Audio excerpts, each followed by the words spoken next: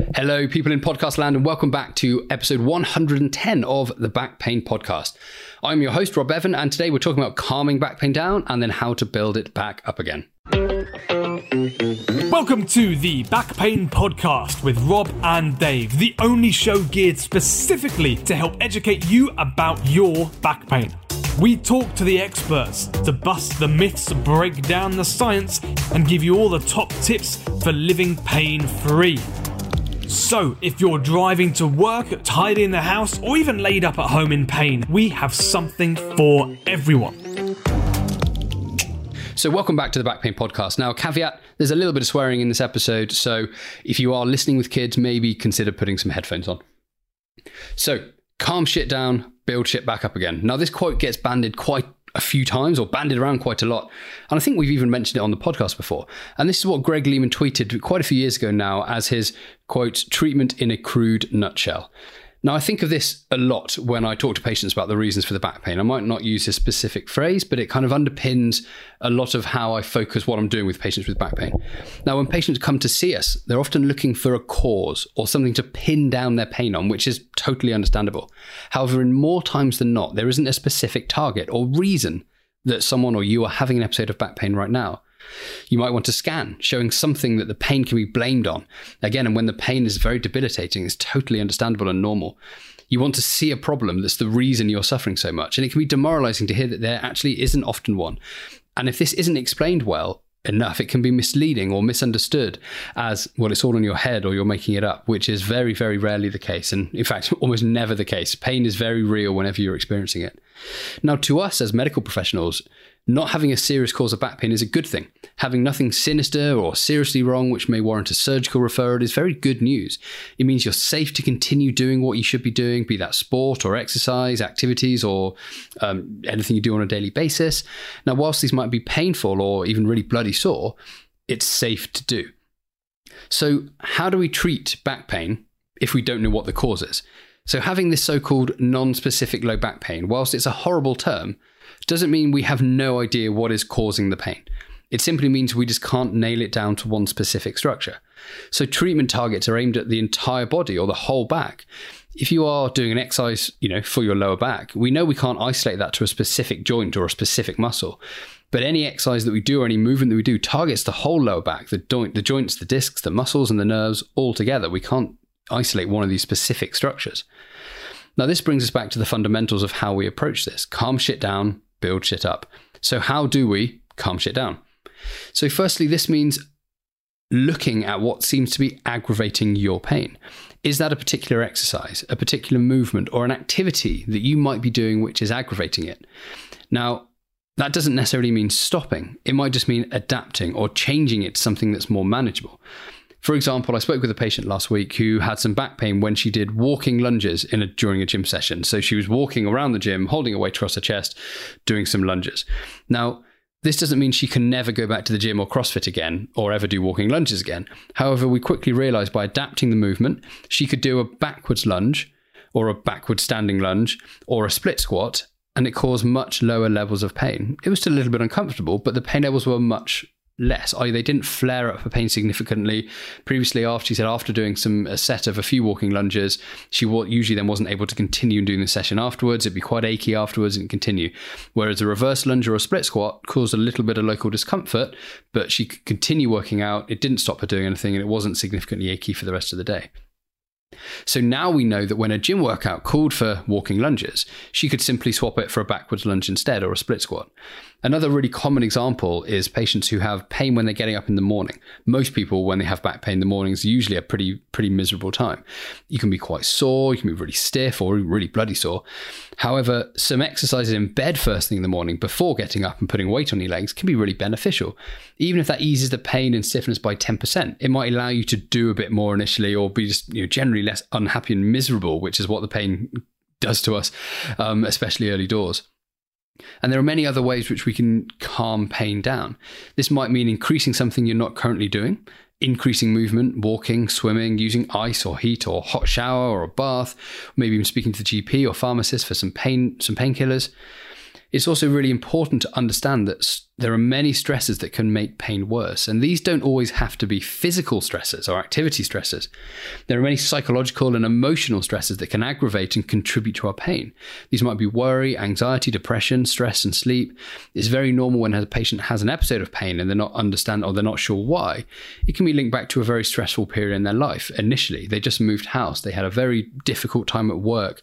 They sadly had a bereavement, or they just had a new baby or something like that, which, again, if anyone's had any baby knows that's probably one of the most stressful periods of your life in many cases.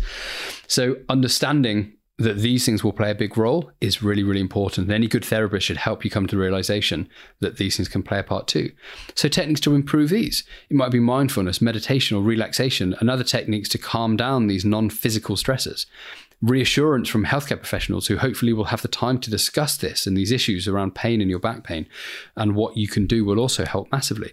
Sometimes we hear from patients, I simply feel better just not knowing that something is seriously wrong. That's reassurance. And that is so beneficial when someone doesn't know what the pain is. Pain is worrying and scary, full stop, whatever the pain is. Even as a healthcare professional, when you have pain, your mind automatically goes to things which are seriously wrong. Totally normal. Working on sleep quality is another thing which I discuss a lot with patients. How's your quality of sleep? Is there anything you can do to improve your sleep quality? Sleep is so important for recovery. So if your sleep is piss poor at the moment, or has been for a long time, is there anything which you can do to change it?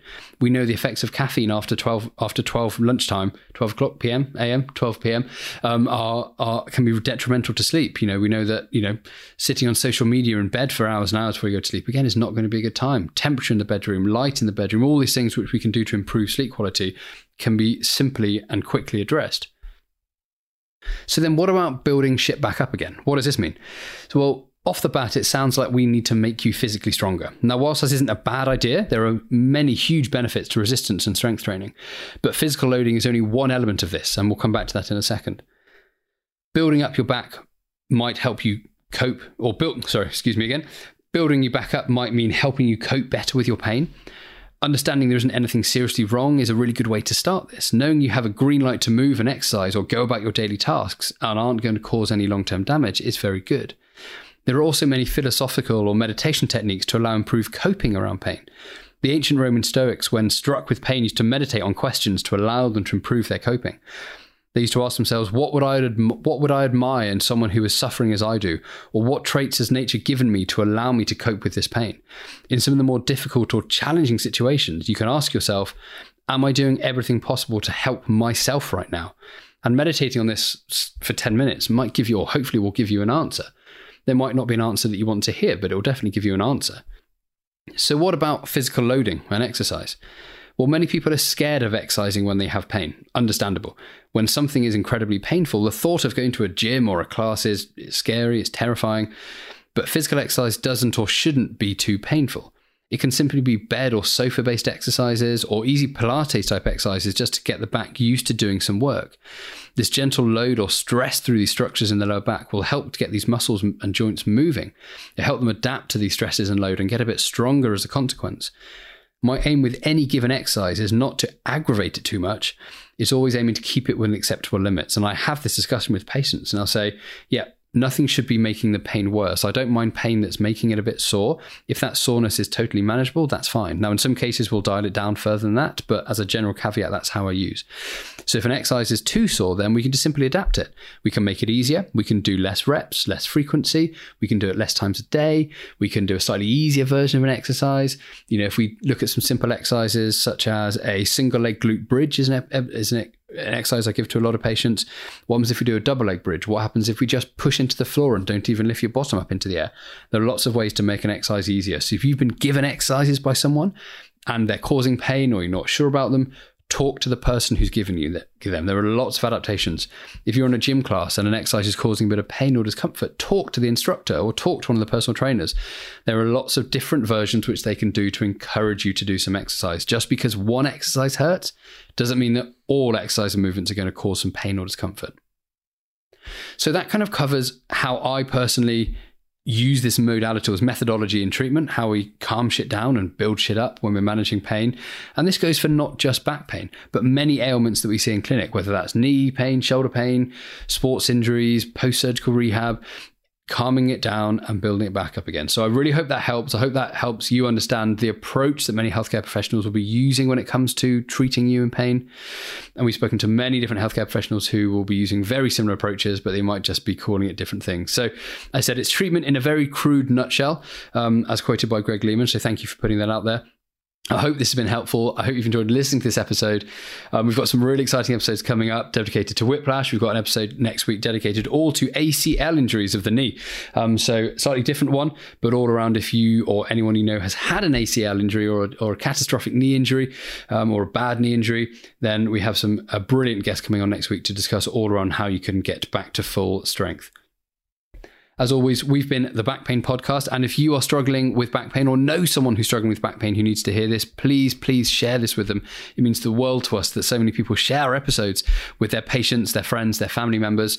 It really shows that what we're putting out there is useful to you.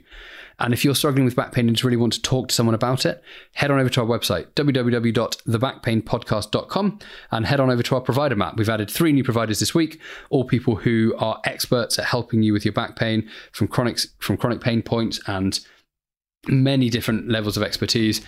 So head on over to the website, pop in your postcode, and you can find someone who is tried and tested and approved by us to help you beat pain. But no, thank you so much for listening, and we will catch you on episode 111, the next episode. I've been Rob Bevan. This has been the Back Pain Podcast. Over and out.